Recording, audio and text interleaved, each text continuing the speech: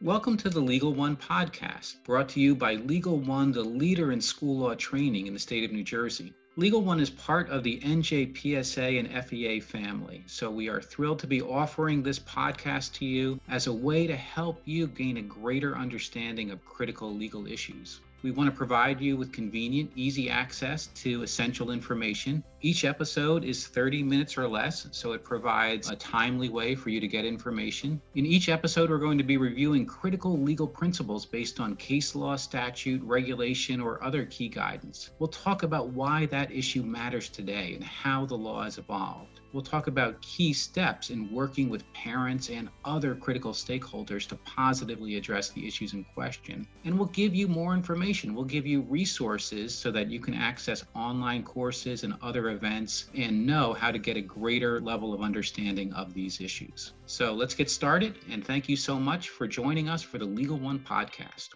Welcome to the Legal One podcast. My name is Sandra Jakes, and I am the Supervisor of Legal Research and Content Development for Legal One. Today's podcast episode is part of Legal One's Summer 2021 podcast series regarding New Jersey schools and the law. Today, we are discussing student learning loss issues and state requirements for graduation. This podcast is being recorded in June of 2021, and all discussions of issues are current as of that time. As always, this podcast serves as an overview discussion of issues and does not constitute legal advice. Today, I have with me two special guests. First, we have John Farinella, who is also an attorney. He is the NJPSA legal counsel, and he has more than 25 years of experience in public schools, serving as a teacher, vice principal, and principal prior to joining NJPSA's legal team. Welcome, John. Thank you. It's my pleasure to be here and join you this afternoon. Our second special guest today is Rosa Chera, immediate past president and legislative chairperson for NJPTA. Welcome, Rose. Thank you, Sandra, and I look forward to also being here today and discussing this important topic on student learning loss issues and state requirements for graduation. Thanks for having us. It's always great to have you here. And I will say, for those of you listening, when you access the materials, not only can you get a copy of the PowerPoint that would follow along with what we're talking about today, but there will also be a list of resources with links that you can click on to get additional information that John Farinella put together as an excellent resource to use. So at this point, I will turn the conversation over to John and let him talk about addressing learning loss issues and state requirements for graduation. Thank you very much, Sandra, and welcome to everyone on today's podcast. Learning loss is an issue that we're all talking about right now, but I want to start the conversation today by saying this. As a teacher, as a principal, as an educator, learning loss is a temporary event, and we all talk about being lifelong learners. This is a transition phase that we are now in, moving back to restarting our schools. So I want to build the conversation that I want to talk about today on the theme of, which I call the ABCs of beginning again in our school in the post-COVID era. Now, this theme is not my theme. It's from a book written by Daniel Pink called To Sell is Human. He talks about moving an idea in an organization in this book, and he talks about three areas of focus. He talks about attunement, buoyancy, and clarity. And I'm going to focus on those three areas today in the context of our podcast. So let me get going here and talk about attunement. If you're going to restart your school, you need to build confidence. People don't do anything that they don't believe in this world. And part of that means you have to explain very clearly, precisely, and demonstrate to all folks that they believe in your mission, what you're planning, and how it will unfold. So to start, as we move back into in-person instruction, I say to all of you, parents, to educators, be attuned to what's happening. What should you look for? You need to know your community. You need to know its identified needs. You need to know your program. You need to have a clear vision of what learning should look like in this restart. You also need to know all of the players, all of the individuals, all of the stakeholders, students, teachers, parents, administrators, and there are many others out there that make the school function effectively. So with that being said, I think we need to go into reopening our schools, at least with a concern or an awareness that students will be anxious about the physical location of returning to school. Students will be anxious about being around many people. So will their parents and others. Many students, not all, will feel academically unprepared to start school for a variety of reasons. Again, parents are going to be anxious, teachers are going to be anxious. It's going to be important that we recognize that and not let that create panic, but allow us to move forward. So let me start by this premise. The most important thing you can do in your school, and I think in life, is create hope. And principals, teachers, faculty members, students, they create hope by how the school operates. So it's important that as you restart your school, and as you prepare to reopen over the summer, that you think about how you create hope in your school. And special words such as success equals vision plus energy, or success plus excellence equals a winner, are just two examples of ways to help start off with a vision, a focus. Certainly, you need much more than words to run a school, but you need that type of starting point or framework. So let's talk about some talking points in your school as you move forward. It's important to talk about the future from a perspective of engendering hope on a regular basis. You need to maximize areas of strength in your school community. It's important that you reestablish and introduce shared expectations for the future. And it's important that you have a focus on developed and articulated meaningful academic and career goals for all students. So moving away from attunement, let me talk about buoyancy. There are many forces that can sink or float your school or a district. And it's important that we stay afloat and we have positive buoyancy. So there are a lot of forces out there. I'm just going to name a couple. One of them is money, staffing, philosophy, and also just an overall mission, vision, goals, beliefs that drive the culture and climate in your school. School needs to be strategically organized. It's important as you seek to reopen and have positive buoyancy that you have a strategic plan for reopening. You have goals, you know where you want to go, you have desired outcomes, you know how you're going to get there. You have to measure your targets along the way as you're moving towards your end goals. And you really want to define what results can and look like, and always be in a position to be flexible in how you move forward so that something doesn't get missed or something doesn't get lost along the way. Schools are complex organizations, and they require folks to really have big picture as well as more focused short-term goals and initiatives. So once we get past that piece, I want to take us really to the place, why do schools exist? The mission of a school is to deliver program and curriculum. It's the reason why folks come to work. It's the reason why schools exist. And that's the focus of your strategic planning, the focus of your strategic goals. And let me just talk a little bit about what that means in terms of curriculum. We all know about the courses and the subjects that folks study, and we talk about that as the formal curriculum. That's important. But now in the age where learning loss has occurred because perhaps students have not moved forward at the same rate that they otherwise would have had we not suffered through this pandemic, we have to be sensitive to the fact that our formal curriculum may have to look different.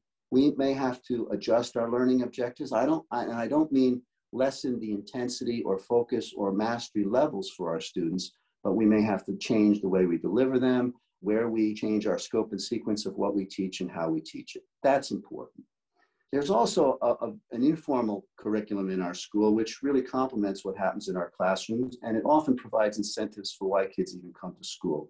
And that deals with our co-curricular activities, our extracurricular programs, any other activity that you can think of, contests, clubs, that help students want to be there and feel comfortable being in the school setting with each other.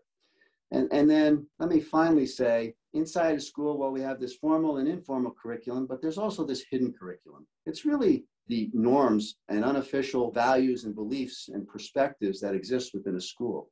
They can look different, and I think they will look different as schools restart. I think we all need to be attuned to that and focus on trying to understand any changes in the hidden curriculum or culture in our buildings. What does that mean? I mean, that may mean, for example, just in a very simple level, what are norms for turning in assignments? How we complete them? For the past year, we've been having kids turn things in at 12 o'clock at night. Now, some schools have been doing that for years, but others, teachers require kids to bring them to class, their assignments. There are lots of, that's just one example. Cooperative groups may function differently. Folks may not want to be as close to their peers as they have in the past. And that's going to trickle into not only with students, but teachers, parents, principals, coaches, and any other stakeholder that's working in the school. So we want to be sensitive to all of those facets. And the curriculum, it really is, in terms of the formal curriculum, what we teach and how we will teach it.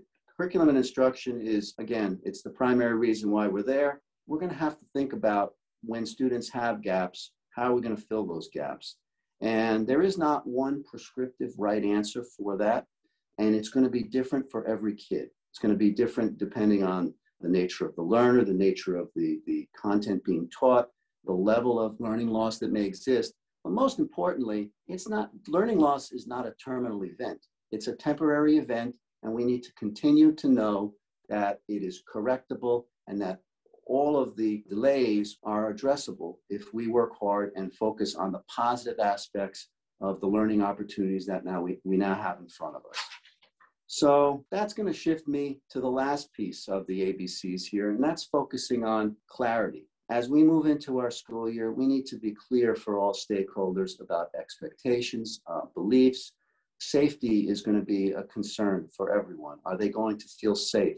And that's going to take a lot of different forms. Certainly physical safety is going to be one of them, but intellectual safety, academic safety. Many students, I think, as I said earlier, may feel that they're unready for the next step. And it's going to be our job to help bolster that confidence and create the belief that notwithstanding whatever has happened over the past year, you can succeed. And that's very, very important to sustaining and moving forward with a positive school culture and a positive level of learning and progress in our schools. So I talk about sustainability there in this slide, and just briefly, again, I say you tune in, you make sure your forces that handle your curriculum delivery are positive, and you make sure that all of the aspects of your school really focus on winning themes and well-planned outcomes. And there's a question here about district spending federal funds. I can tell you that there have been many discussions that have gone on at the state level, at the national level, at the local level on how best to address learning loss, how to get our schools reopened, and how to create a new normal that will allow schools, parents, kids, all to be confident, and at the end of the day, for kids to thrive and get what they need out of our public schools. And I think that that's important. Know that the decisions that are being made by educators, especially at the local level in terms of how funds are being spent, are in tune with what the needs of the community are, and they're different for every community and every school. So what one town may be doing or what one school may be doing may look different, but that's only because the educators involved, the stakeholders involved, the parents who have been involved in the conversation about how to restart the school, how to get the most out of the school as we restart for our students, really has driven the conversation and the decision to spend funds in a certain way. And I think as parents, as I'm talking to the parents right now, focus on what your child needs. And I think it's important to know that we do not need to reinvent the wheel in terms of supports for kids in our schools. Schools have always had very, very significant resources available for kids to address different types of learning needs. And you may have heard some of these phrases. There are intervention and referral services. There are special education related services. There are other types of counseling, whether it's clinical counseling or academic counseling services that exist in our schools. And they have very well organized processes to help parents be part of the conversation so that their children can interact with their teachers, that parents can interact with their teachers in a manner which leads to a positive result. And I think it's very important that as we move into trying to get the most for our children, that you focus on the needs of your child, talk with your child on a regular basis, really know what they're thinking and feeling as they're coming home every night at the dinner table to talk with you. And that will help you to have a conversation that can make a difference should there be an issue or concern about academic progress or any other social, emotional, mental health need that may exist inside the context of what your child needs. I think that's very important.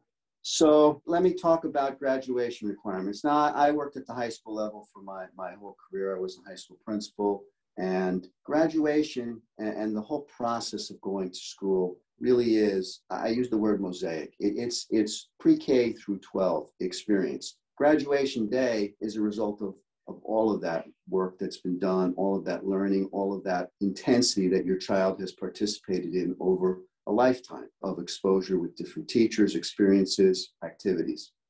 And here again, I want to say that it's very important. I said early in the conversation, it's important to have academic, career, and life goals. I think those really need to be vetted now as we move back into our schools to understand what your child needs and is feeling at this time so that they can take the steps necessary to make the most out of their next year in school. And it will look different for a very young student as opposed to a student who's a senior in high school. And I think I'm probably most concerned about some of the kids really early in the cycle who are starting to learn to read and may have missed some time, because reading is really one of the keys to success in school. And I think there are probably parents of very young children who are just learning to read probably going to have to really be attuned and read to their children and know and understand that level of progress. For kids where the school has some metrics on the kid, there'll be more data, even if it's a year old, to know and understand where to pick up, where things need to go forward. I think it's important to know that the kids need to feel that they can be successful, even if they've missed something along the way in the past year. And again, learning loss is a temporary event, and it's one that if everybody digs in and focuses on what the individual child needs, you will be able to succeed and be successful not only in the short term, but you'll get to your academic life and career goals along the way. The only open question right now in terms of high school graduation is the issue of a testing requirement. And I just mentioned that briefly because we don't have any guidance or direction on this particular topic right now, and we anticipate that we will hear more going forward. But I've listed the location in the administrative code where high school graduation requirements are found. And if you took a look at that, you'll see very clearly, what are we talking about? We're talking about have students taken the right level of English, math, science, social studies, electives, and the other areas that are graduation requirements, including physical education. And that's something that students and parents have control over. We don't have control over necessarily of what state testing will look like.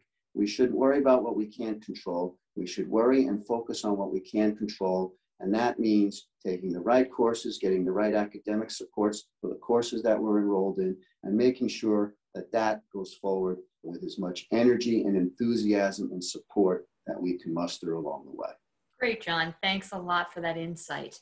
So turning to Rose to bring the parent aspect into this, the first question I'll put to you is, how can schools and parents work together to promote a greater understanding of the parent's perspective of issues pertaining to student learning loss? So great question. And I have to say, John, I heard you mention focus on what the child needs. And that really is very important when it comes to the parents working together to making sure that their perspective is heard when it comes to learning loss. It's so important that the parent is engaged at the school board meetings. That is whether you contact the school board member individually through a letter or go to a Board of Ed meeting and let your voice be heard. There's probably other parents that may not want to speak up, but you can be that voice and hopefully get other parents also involved in the conversation. The state and local laws require that the parent perspective is at the table, is given an opportunity to talk about how to use the federal funds. So going to your school board meeting, talking to your superintendent is the best place to begin that. Well, what about if a parent feels that their child requires assistance from the school district to catch up academically due to a perceived learning loss issue that occurred during the COVID school year? How should the parent address this issue with the school district? So the first thing I do want to mention again, I kind of alluded to it in the other question, school districts are required to use at least 20% of the funds that they're getting to address that learning loss through evidence-based interventions that respond to students' academic, social, and emotional needs.